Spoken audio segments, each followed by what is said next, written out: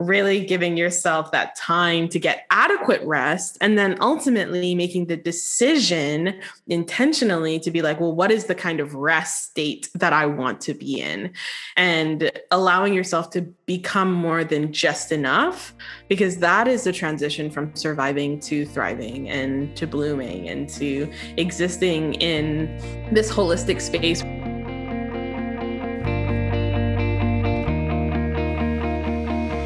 Hello, and welcome back to Seek the Joy podcast. Happy Seek the Joy Tuesday. I'm your host, Sydney Weiss, and welcome back to another episode in our Best of Seek the Joy podcast episode celebration as I take a little bit of a pause, a little bit of a break, hit refresh on Seek the Joy and all things Seek the Joy. I'm taking my first ever break from publishing new episodes, and it's interesting. I have a lot of reflections. I'll come back to you with those in a little bit of time. But in the meantime, I'm so excited to share this one with you again. This one with Megan Watson, registered psychotherapist and the founder and owner of Bloom Psychology and Wellness, a therapy practice based in Toronto. And this episode originally aired in June of this year, of 2021.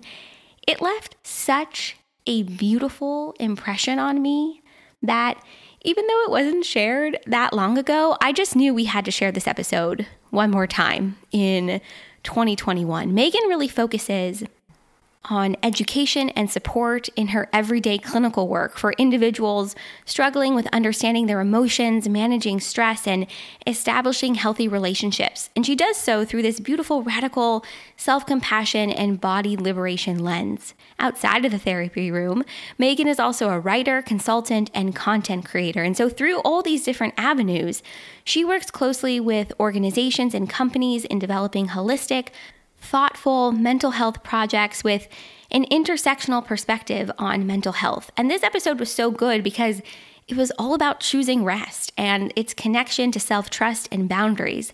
And so as I'm taking a little bit of a rest, this just feels so on time. So Megan and I chat about so much. We dive into why we often struggle with allowing ourselves to rest and practice self-care that serves us, how we can begin to develop greater self-trust, and why it's sometimes super difficult to maintain. Megan shares with us the connection between boundaries and rest and why boundaries are so important, and her top tips for setting good boundaries with yourself, your rest, and your self-care. Plus, Megan shares how we can continue to nurture ourselves while just maintaining our connections with others and with ourselves, how greater rest leads to greater joy. Spoiler alert, it's so true. Her biggest dream, and so much more. One of the reasons why I do this podcast is because I really want you to be able to live a happier, more joyful, and just ease-filled life. And so that's why I'm so happy to share that today's episode is brought to you by BetterHelp. The last year and a half, there is no doubt it's been difficult, and that's why I think now more than ever, it's important that we have reliable resources that we can turn to, and that's where BetterHelp comes in. So this is how it works. BetterHelp will assess your needs and match you with your own licensed professional therapist. It's easy and free to change counselors if you don't think the person you're matched with is a good fit, and this service is available for people worldwide too. BetterHelp also offers a broad range of expertise in their counselor network, so you'll get timely and thoughtful responses, and you can schedule weekly video or phone sessions too. So, as a listener of Seek the Joy podcast, you will get 10% off your first month by going to BetterHelp.com/seekthejoy. Join over 1 million people taking charge of their mental health with the help of an experienced professional. That's BetterHelp, HELP.com/seekthejoy. The link will also be included in our show notes. This episode with Megan was just one of those where I walked away and I was like, oh my God, I cannot wait to talk to her again. So Megan, we may have to have another conversation for the podcast in 2022, but of course I can't wait to hear what you think about this one, whether you've listened to it already back in June and you needed a little bit of a refresher, or it's your first time tuning in. I just know you're going to take so much from this because it's November right now and we've had another crazy long year with the pandemic and things returning to normal and not normal and everything else in between. And so I think we all need a little bit of an opportunity to give ourselves this permission to rest and take better care of ourselves. So I know you're going to love this. I'm so excited for you to tune into it again. So without further ado, let's dive in. Megan Watson on choosing rest and its connection to self-trust and boundaries. So I'm excited to have this conversation with you today because I know recently you posted on your Instagram about your journey with rest and your journey with burnout and taking a step back. And when I read your post, I was twofold. I was really inspired by what you had to say, but I also was like, yes, like somebody is talking about this, talking about, the resistance that we often have towards rest. And for a lot of us, me included, it's not natural. Like I don't gravitate towards moments of like resting. I gravitate towards moments of creating. And so I would think it'd just be really valuable to start off by talking about maybe what inspired those posts that you put up on Instagram. And if you're willing to share, a little bit about your journey with this component of rest and self-care and allowing yourself, to step into that space. Yeah. I mean, I'm happy to. I'm glad that you mentioned it because I was like, this is so timely because I am kind of taking a little bit of a break from Instagram, but I don't know if people know this about me if you just see me on IG, but I run a full clinical practice. I see sometimes 25 people a week. Wow. I run my full-time clinic. I have 6 associates. I have a business to run. And right now my workplace consulting and mental health component of my job is just growing and growing and growing. So I basically have 3 or 4 full-time jobs at this point. Yeah, you do. You really do. So Instagram is like one of them. And so what I noticed is when I started my Instagram, I really did it just to be creative. I was transitioning into a season of my life where I wanted to really share some of the ideas that I was thinking about and learning about in a non-traditional way. I saw that there are other therapists out there. I only started that page in September 2019. So it's about a year and a half old. Wow. And so I just kind of got excited about sharing ideas, and it's a creative outlet for me. But the moment it started to become a space where it was more work than it was just a creative space where I could, practice graphic design and, play with colors and talk about cool therapy things, is when I started to really develop a different relationship with it. And so that's why this rest period came about. I realized that so much of my life is connected to the social media platform, and my history with taking rest, as you can imagine, having all these different responsibilities is not the greatest. I'm not good at practicing what I preach, and so I really wanted to take the opportunity to do so, and to do so thoughtfully. So stepping back from posting and doing the creative work that I do, which sometimes takes me hours to develop and to formulate, was a moment for me where I definitely had that anxiety of like, oh my God, will people even care about this if I come back in 3 months? But I don't care anymore because it's for me. And so I need to rest in order for me to do the work that I want to do. And so whoever is with me when I come back, then we'll have fun together. And then maybe I'll take more rest. But that's kind of what it's looking like for now. I think it's so interesting what you said, that this period of rest for you is about so you can, I mean, what I'm gathering from what you're saying is like this period of rest is an opportunity for you to figure out how you can fuel that tank up again so that creating is fun. So it's not like a chore. It's not like a responsibility. It can be fun again for you. And I have found that too, like in moments where I take a step back and I allow myself to rest and not put a lot of pressure on myself, because I think the need for rest often comes from this sense of pressure, like the pressure we put on ourselves, the pressure we experience from others. And so the moment I kind of like let up on that gas pedal a little bit, I start to feel a little bit more excited or invigorated, or like, oh, okay, this is something I want to do. Or this is totally not something I want to do. But unless you give yourself that space, you don't even have the opportunity to figure out like how you want to proceed, like how you want to move forward. Absolutely. Honestly, I think bringing more intentionality, and not just intentionality is like, well, I intend to do this, but really bringing a thoughtfulness and an integrity to the decisions that I want to make around my creativity, around my capacity, how much energy I have, and when is something that is really empowering for me. I talk a lot about boundaries. I talk a lot about finding space and navigating burnout. And the reason I can talk a lot about that is because I experience it. I'm a human being. I'm a therapist, but I'm a human being. And I know what it's like to feel like there's just too many things on your plate and they're stacking up and you don't even have time to feel like a real person again. So if I can model as much as possible some of these tools to step back and really reflectively look at what I'm doing and why, and thinking about how that's going to fill up my cup again in whatever way that I choose, I'm hoping to continue to do that. I really love what you just said about being intentional and stepping into your own integrity when it comes to rest. And I think we often miss this piece about being intentional. I don't know about you, but the last year has been like, how do I just survive?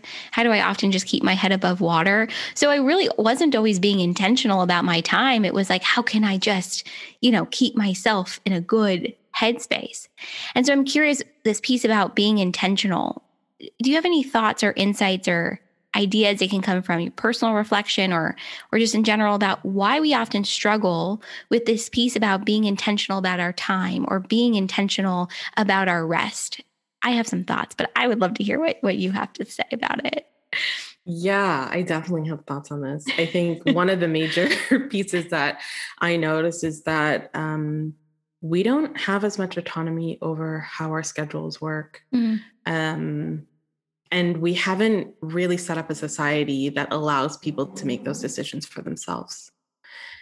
Whether it is because you're put on shifts that you can't control, whether it's, you have people that are pulling you in different directions because they really need you. You provide a service or you provide a resource that is necessitated for, other things to happen and for other things to exist. I think a lot of people's work and life, parenting, relationships, they are dependent on other people. And so our rest becomes dependent on whether or not we have the space and time within those relationships, within those situations, those workplaces, those environments.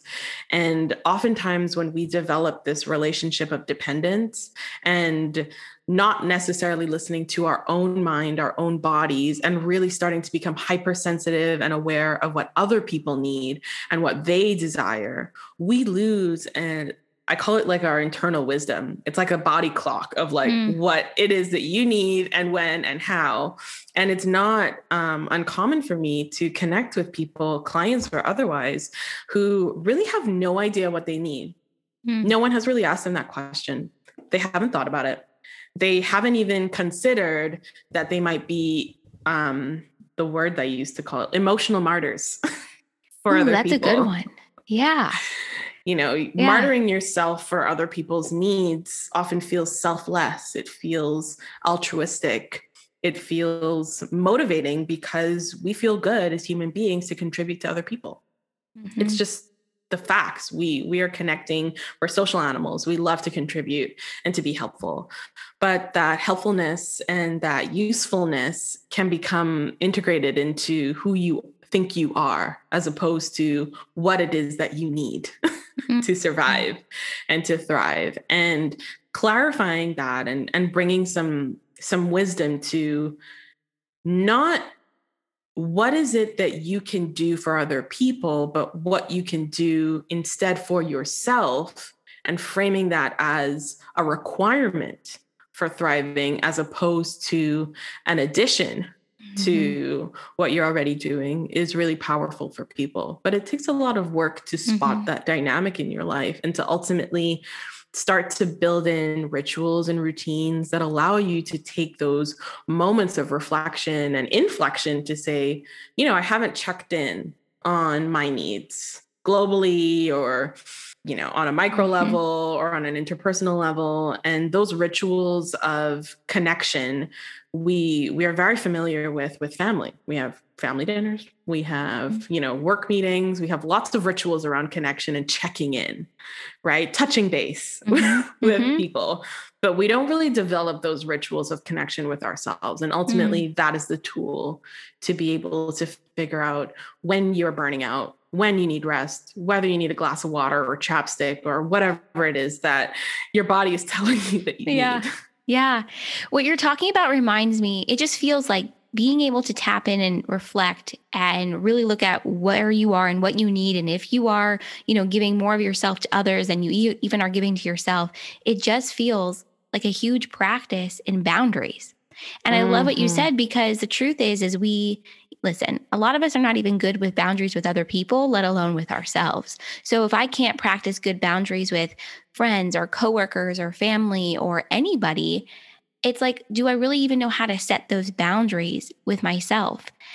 I have just found like this exercise, this knowing of what even boundaries are has been a journey. And a lot of us even struggle with like, what are boundaries? So Megan, what are boundaries? And like, why do we need them? Because I think they're huge.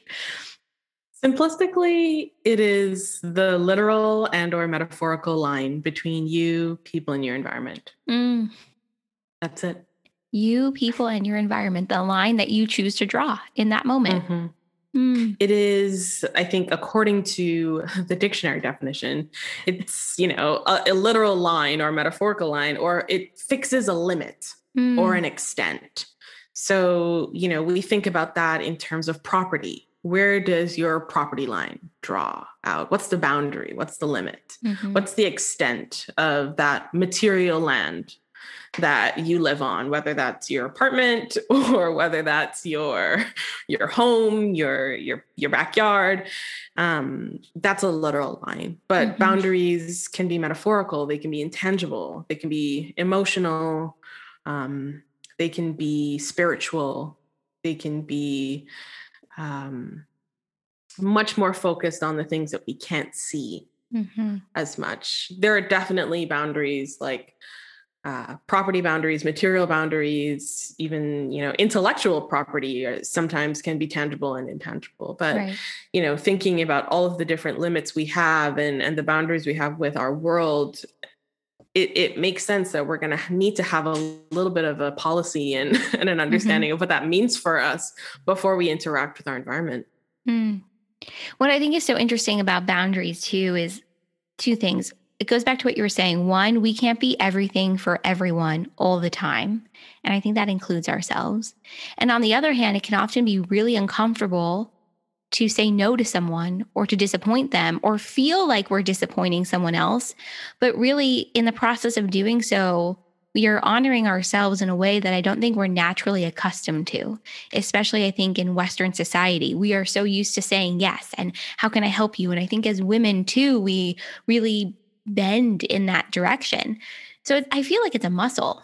I don't know what I'm doing with my hand. I'm like lifting an invisible barbell, but I think it's a muscle that we have to build over time, and saying no, and practicing that and knowing when you're doing so and you're setting that boundary or that line for yourself, you're honoring yourself and what you need in that moment. And you can't always control obviously the way someone else receives it. But at the end of the day, I think honoring yourself should absolutely come first. I agree with that. And I wanted to touch on a point that you mentioned there about this desire to not disappoint people. And that need to feel like you're doing something good for someone and they're not going to be sad. They're going to be great. You're improving their life better than when you left it. And I think a lot of this comes from intergenerational trauma. Unbeknownst to us, our family structures create a lot of the blueprints to which we have an emotional experience of as an adult. So people pleasing and not wanting to disappoint people can be related to a history of feeling like you needed to manage and to understand your parent or your caregiver's emotional needs in order for your needs to get met. So if mom was not happy and warm and helping you with your homework unless she was feeling good, you are learning from a really early age that you need to attend to her needs so that your needs can get met. And I just use the example with mom, but it can be any caregiver. It can be a sibling. It can be an early relationship. It can be, a caregiver in any capacity. But often we need to understand why and how these things get transmitted to us through our generations, through our lifespan, so that we can start breaking cycles with our own families and ultimately become aware and use that awareness as the conscious foothold into change. I just want to take a second and sit with what you just said about the blueprint, that our dynamics within our family that cross generations really set up this blueprint, this map of how you navigate the world and how you present yourself in the world. So whether or not you feel you deserve rest, or knowing how you can take rest, or setting up good boundaries for yourself so that you even know when you need to take a time out or have a sip of water or put on chapstick, as you said earlier. I mean, this is so interesting and so valuable, I think, for everyone to know and to talk about, this idea of this blueprint. And I think even just having the awareness of it is a game changer. You may not know what to do with it next, but even knowing that it exists, I think it shifts your perspective and maybe even the lens through which you're seeing your experience and how you're interacting both with yourself and then I think with others too. Yeah. Ditto. Yeah. Agree with everything you said. Yeah. It's interesting. Rest and boundaries for me has also meant learning how I can trust myself and trust my judgment in any given moment. And I feel like that ability to develop trust with yourself is really closely linked to confidence. It's closely linked to self-esteem, this level of awareness and understanding. But often I think we really struggle with trusting ourselves. Like, I know I do it all the time. Like when I second guess myself or a thought or idea, and then I find myself like checking in with everybody in my life. What do you think about this? Like, what should I do? Why is self-trust something that's so hard to develop or even to maintain? Because I think we ebb and flow with it. I think there's a larger theme in our culture and in our society, and I'm talking about Western culture and Western society here, that we should always be engaging with our world and ourselves with a healthy sense of skepticism and critical nature, critical eye. And I think that skepticism is misconstrued out of the scientific context and can be kind of conflated with like, well, I'm skeptical of whether I can do this, or I'm not sure, or I'm unclear as to my capacity. And, now we're getting into self-efficacy and confidence and belief. But I think there's generally like a larger theme here in which it's valued for us to engage critically with the matter, whether that be, things that we're reading, media, engagement. We are often very, very skeptical of what we see, and sometimes for good reason. But I think that sometimes gets conflated onto ourselves. I think self-trust is also incredibly hard because we don't often do the things that we're going to do. And I link this back to boundaries, because if you are not able to check in with yourself to be able to gauge what it is that you can and cannot do, you will constantly overschedule and mismanage your time and ultimately create a self-fulfilling prophecy in which you cannot trust that you're going to set up the framework for you to be successful. When I share that with people, especially within the therapeutic relationship, their mind is a little bit blown. Yeah, I can see it's like that emoji, the emoji with the head's like coming off like with steam. Right. Like, whoa. Like you're telling me I'm setting up scenarios essentially where I'm showing to myself time and time again, oh, I can't trust myself to manage myself in my time the way I need to. Yeah, mind blown in that moment, I can imagine. And I use this because most people are interested in trying to find a way to trust themselves, but they're resistant to becoming mindful in the moment because that awareness and that mindfulness can sometimes feel a little crunchy granola. Not everybody is super into like tapping into that sense of internal wisdom.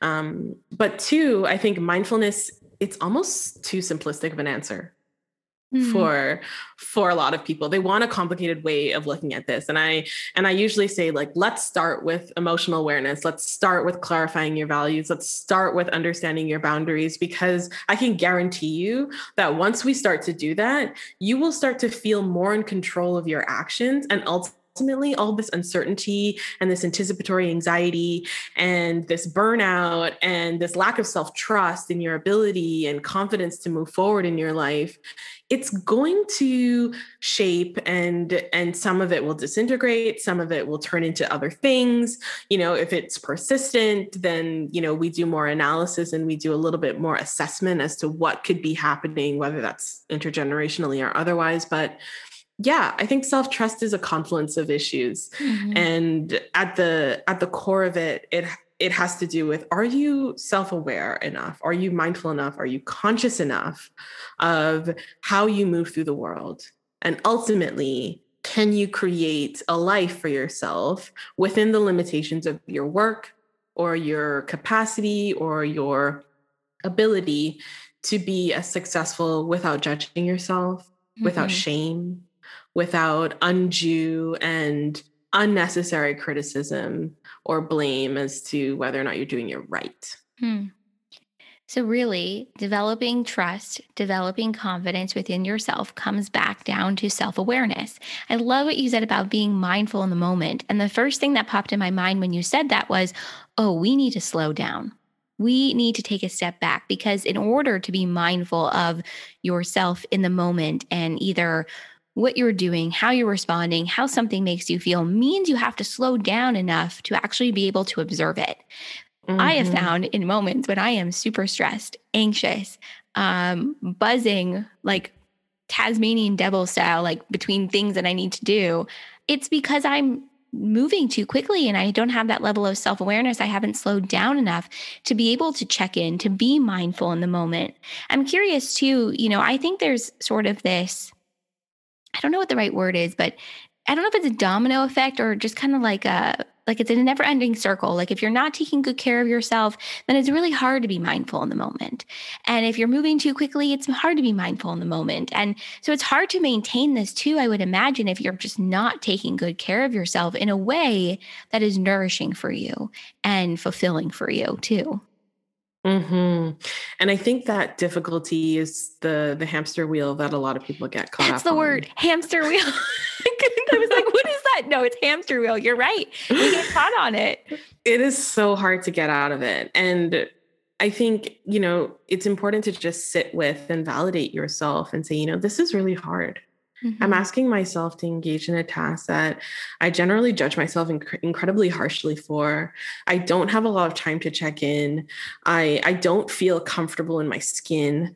I don't feel confident or trusting of my ability to do much or most at this point. And, to be perfectly honest with you, I think people are fearful of validating those feelings because then they're real. Yeah. And once those feelings become real, then most people want to do something about it. And ultimately, if you don't have the answers right away, and you are generally a person that is judgmental of yourself, is very harsh and wants yourself to know all of the things and do all of the things, it's going to be really, really hard for you to reach a juncture where you're going to need to ask for support, or you're going to need to slow down enough to think about an answer that's not going to come to you right away. And that's super triggering. And so ultimately, what do we do instead? We avoid. And avoidance looks like overworking. It looks like cognitive avoidance, like just kind of numbing out, whether that's through substances or whether that's through just Netflix or dissociation related to trauma. People have lots of ways of avoiding the difficult things in their life. And which is why therapy is so hard. Yeah. Yeah. Because nobody's more present and aware than your therapist. We're kind of tapped in. And once we make that observation, it's really hard to escape. But I've seen some creative ways that clients can kind of be like, well, I don't know if I want to talk about this anymore. This is a lot. Anyway, thanks, bestie. Talk to you later. I think that's such a good point, just about when you actually are in that space of awareness, you have to face it, or you'll find other ways to escape it. But part of that too is like, we recognize the things in us that we want to change, or that we feel we want to, work on or have more awareness around. And then on the flip side, I think we also struggle with validating the good things about ourselves, like validating like the way in which we show up for friends or family, or our kindness, our empathy, our compassion. Like, we also really struggle with that end of it too. And so if we're not validating ourselves at all across the board, it's like, yeah, we're not being mindful in that moment at all. We're like, how can I continue to avoid this? And that touches on, one of the things I usually direct people to do when they're trying to figure out how to trust themselves again. Honor your talents. What is it that you do well? What are your strengths? I asked that to someone the other day, and they were like, I have no idea how to answer that question. I honestly don't. I don't know what I'm doing well right now. And I pushed. I said, I know that you don't know how to answer it, but I want you to try. And at the end of that session, they shared with me that no one had ever pushed them to do something that they didn't want to do. And that they were glad that I did, because it got them to get out of this way of trying to control the situation, even in therapy, trying to control the way that they heal, and into a very naturalistic way of showing up authentically and honestly. And those moments are so rewarding, because as you hear someone describe all of their strengths and what they do well and their talents, you start to really see that they do trust themselves. And that self-trust is not just linked to mindfulness, but it's also linked to self-perception. And it's linked to our ability to look at another way of seeing the world, in a way that is more kind, a way that is more open, a way that is a little bit more connected to ourselves as whole beings, as opposed to workhorses, or constantly needing to be an optimized version of ourselves. What you just said really brought up an interesting memory for me. So I want to share it with everybody that's listening. A couple of years ago, I think it might have been, maybe 4 years ago, I was in this big job search, trying to figure out what I was going to do after law school. And this woman who was helping me, and she said, just make a list of like 20 things that you're really good at, that you excel at, that you feel good about. And I was like, okay. And I went home and I sat at this, like stared at this blank Word document. And I literally remember putting my hands on my head and being like, I have no freaking clue. And I sat with that feeling. And what it brought up in me was this sense of, is it okay for me to acknowledge all the good things about me? Is it okay for me to acknowledge all the things, that I feel like I'm good at? And then it brought up this sense of, like, do I have the permission? Do I give myself that permission? And do I feel safe enough within myself to acknowledge it?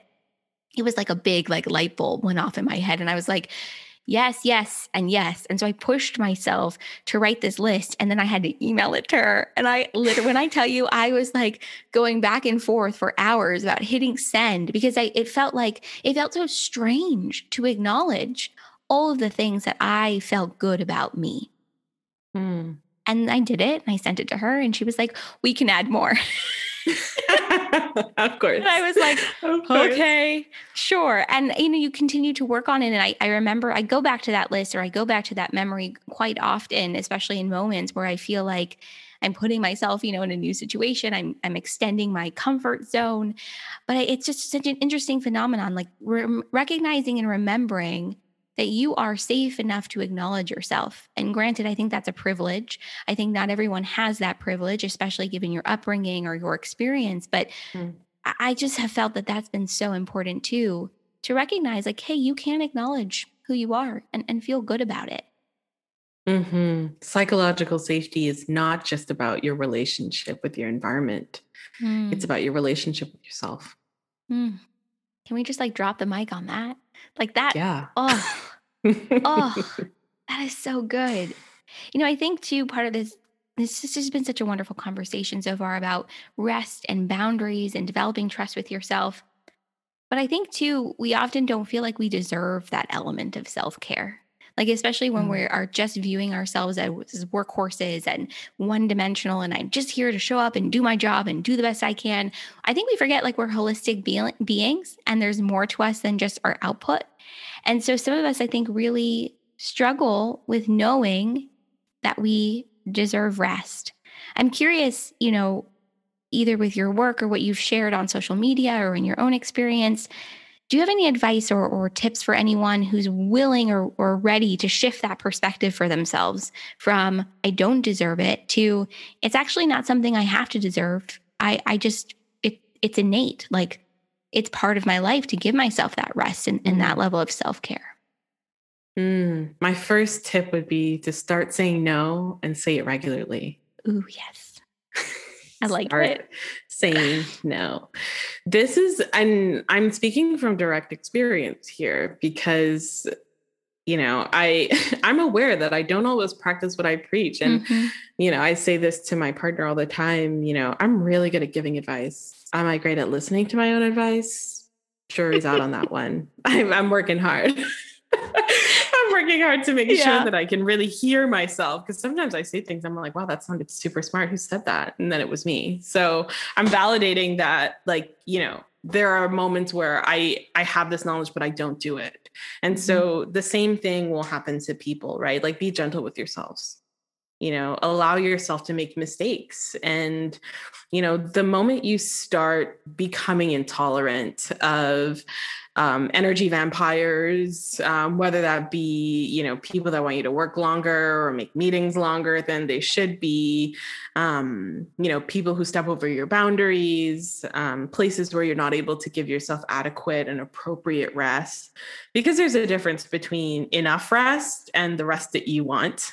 And so really giving yourself that time to get adequate rest and then ultimately making the decision intentionally to be like, well, what is the kind of rest state that I want to be in?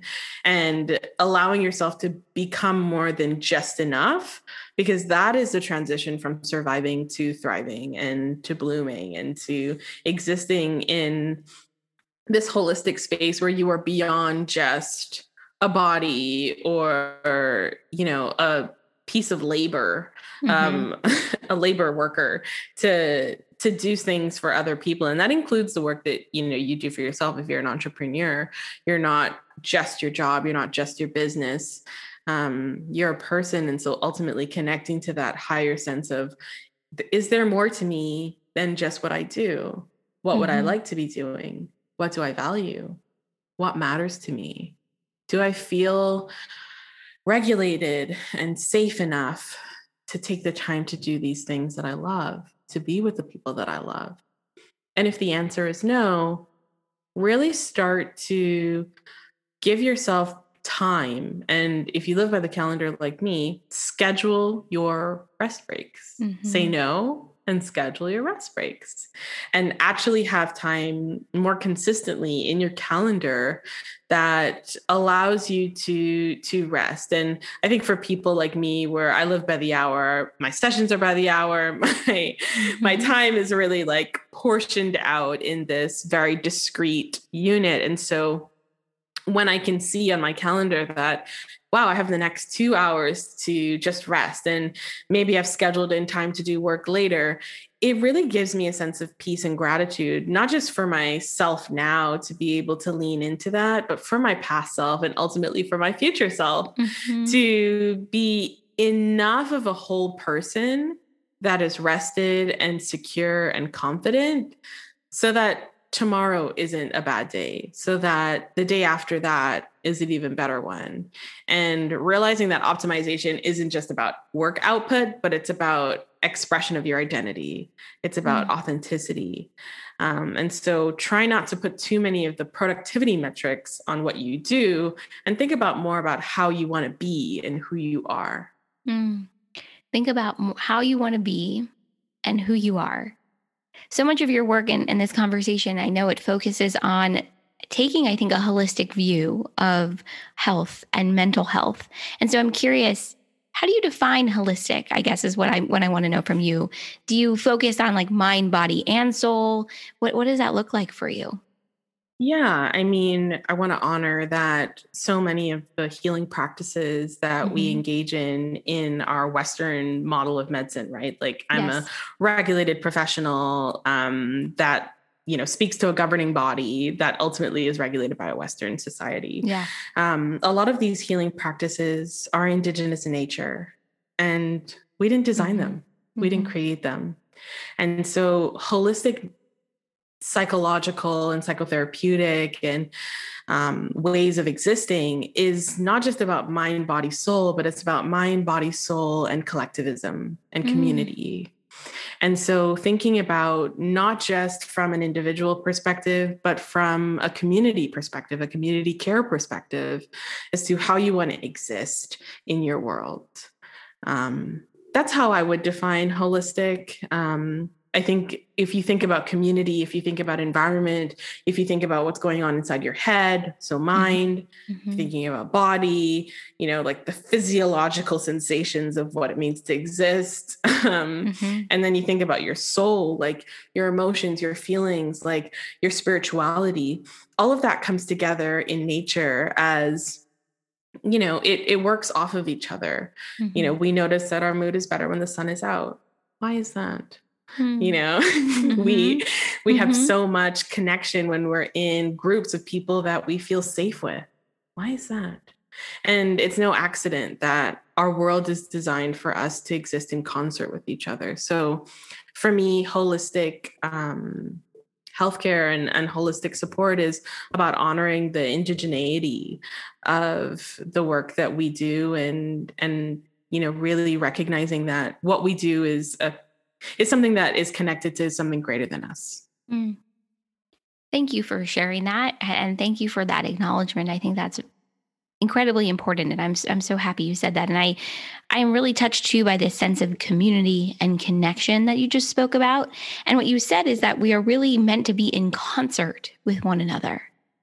And I just keep thinking about the pandemic and the last year and how we really were missing that. Like we were missing that in its physical form. Sure, we could still be connected digitally, but we weren't able to be in concert, in connection with one another, Mm-hmm. in person. And I think that's where this need, at least I'm feeling, this greater need for rest and self care and nourishment is coming from at this point. Because over the last year, I think we've been so hyper focused on survival and so hyper focused on how can we maintain connection and how can we really maintain our sanity, to be perfectly honest. And so I think too, as things go back to whatever the new version of normal is going to be, and granted, wherever you are in the world, it's going to look different. The timeline is different. We're all on different ends of this spectrum. I think we're all trying to figure out how can we nurture ourselves while maintaining being in concert with one another. Mm. It's something I've been thinking a lot about, as you can probably tell. Is like, how do I continue to fill my cup, but also begin to connect with those around me in a way I haven't in the last Mm-hmm. year and a half? Mm-hmm. I think that's a hard question within the pandemic, I think because so too. so much of our ability to connect is not just on what we say, but it's also what we do, Mm. right? If I make a face that mirrors disgust, you will immediately have thoughts about what that might mean. And so expressions, nonverbals, gesticulations with your hands and engagement are all ways that we can start to utilize our body in more than just language. Mm-hmm. Language is a bit of a blunt tool, and we're not always as precise with it as we want to be. Sometimes we say things and our intention is misinterpreted, or our impact doesn't correlate with what we intended. And that can be really hard. And so digital communication makes those kinds of relational transgressions much more common Yeah. and more difficult to recover from. But ultimately realize that your relationship with yourself and nourishing yourself is a consistent and a necessary ritual it's not something that is dependent on your ability to connect with others. And to see those two as separate is going to be powerful, because then it's going to be less on how do I get this seesaw to even out, and more about like, okay, I'm going to focus on nourishing myself and engaging with lots of different types of ways of existing, whether that's creative, whether that's intellectual, whether that is more active, like body-based movement or engagement that replenishes my cup and makes me feel alive again, right? Gives you that vitality and that zestiness for life. But also thinking about, you know, who are the people in your life that make you feel zesty and alive and vital, and who honor your space, and who, you know, give you those reminders to get back out there into the world. You know, one of the things that I like to do is I think about whenever there's a new moon or like there's a full moon out, I kind of go out and I know that there's a couple other people looking at that moon. And that makes me feel awesome to know that, you know, I'm not the only one seeing this moon. And that's like a really silly thing that I've been doing for a long time. But I think our connection to our world, our connection to people is more than just what we can say and what we do. It's like our understanding of like, where can we find wisdom in our world, whether that's in nature, whether that's in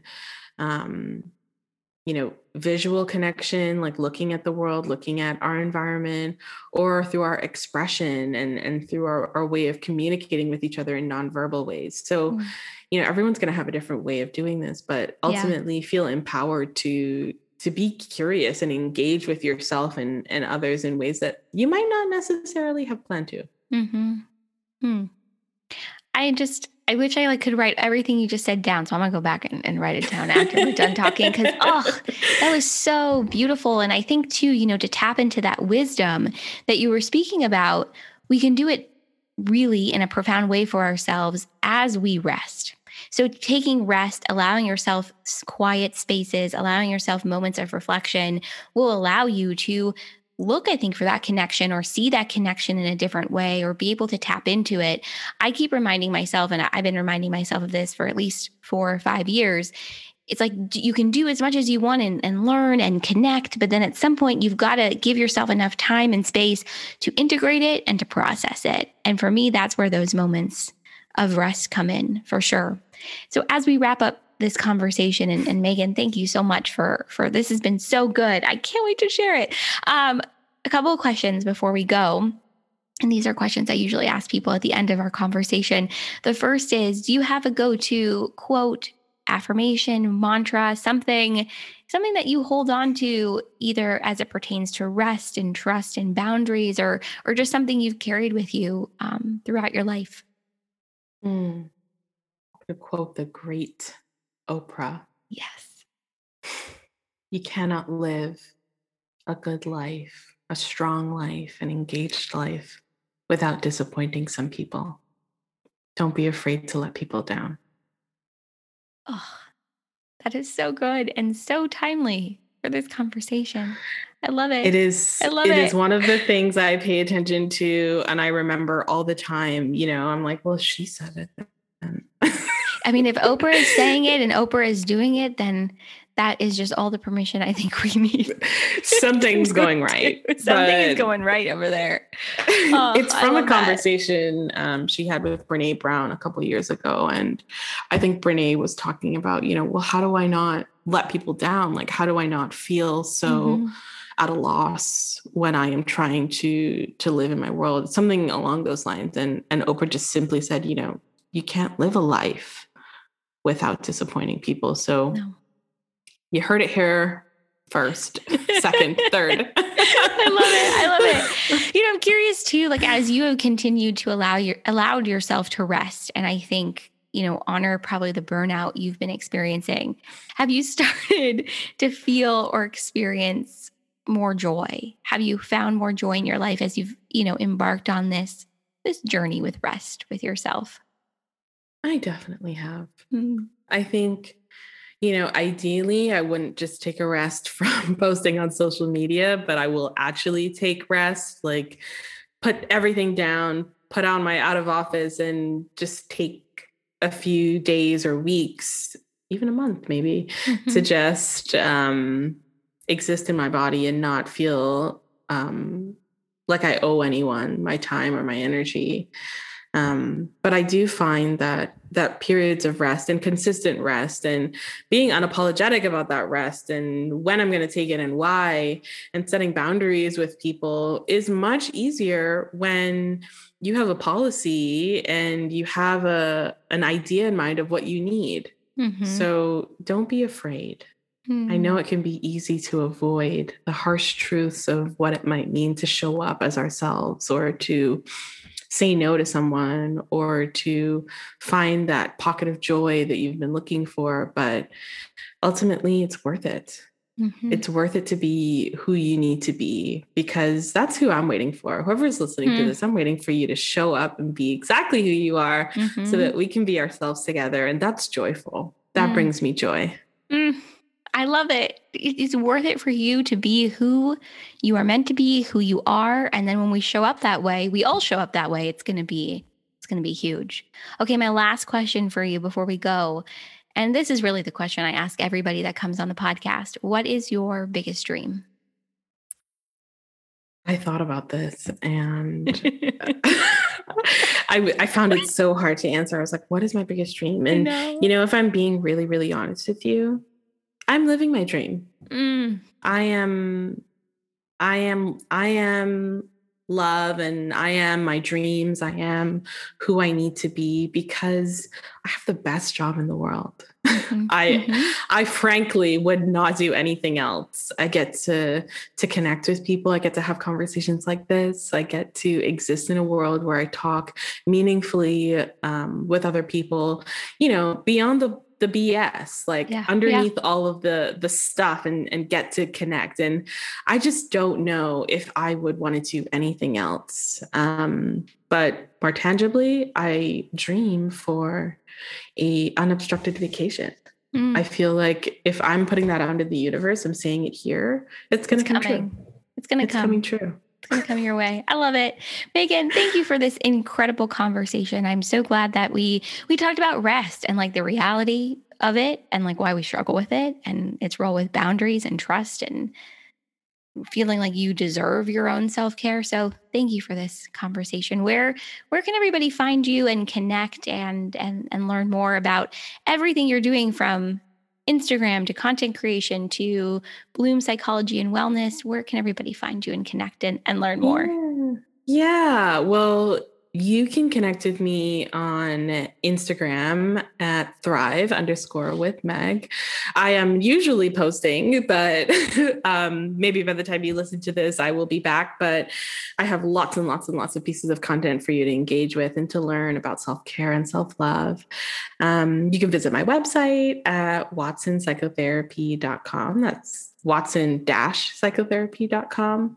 Or if you're in Ontario, Canada, and you are looking for therapy, you can visit my clinic website at bloompsychologyto.com, or catch us on IG at bloom_psychology. Perfect. Everything's going to go in the show notes. We'll make it so easy for everyone to connect with you and learn more. And really, if you're not following Megan on Instagram, do it, because the posts are so good. And they're always so timely for me, by the way. Maybe that's the intention. I've heard that before. Really? They're always so timely. I'll be scrolling and I'll be like, it's one of those I stop on and I'm like, oh yeah, we're gonna save this. We're gonna screenshot it. We'll come back to it later. So amazing. Well, thank you. This has been so much fun. Thank you again for coming on the podcast. Thank you for having me. It's been such a pleasure. Seek the Joy podcast is a production of Seek the Joy Media and created, produced, and hosted by me, Sydney Weiss. You can tune into all of our episodes on your favorite podcast platform. And if you're enjoying the show, hit follow and leave us a 5-star rating and review. Make sure to join the community, join the conversation on our social media channels, Instagram, Facebook, Twitter, and LinkedIn. We are at Seek the Joy Podcast everywhere. And don't forget, you can actually watch today's new episode and all of our episodes on our brand new YouTube channel. Click that link in the show notes to subscribe and tune in. As always, thank you for being here. Thank you for listening. And I'll see you right back here next week for another Seek the Joy Tuesday.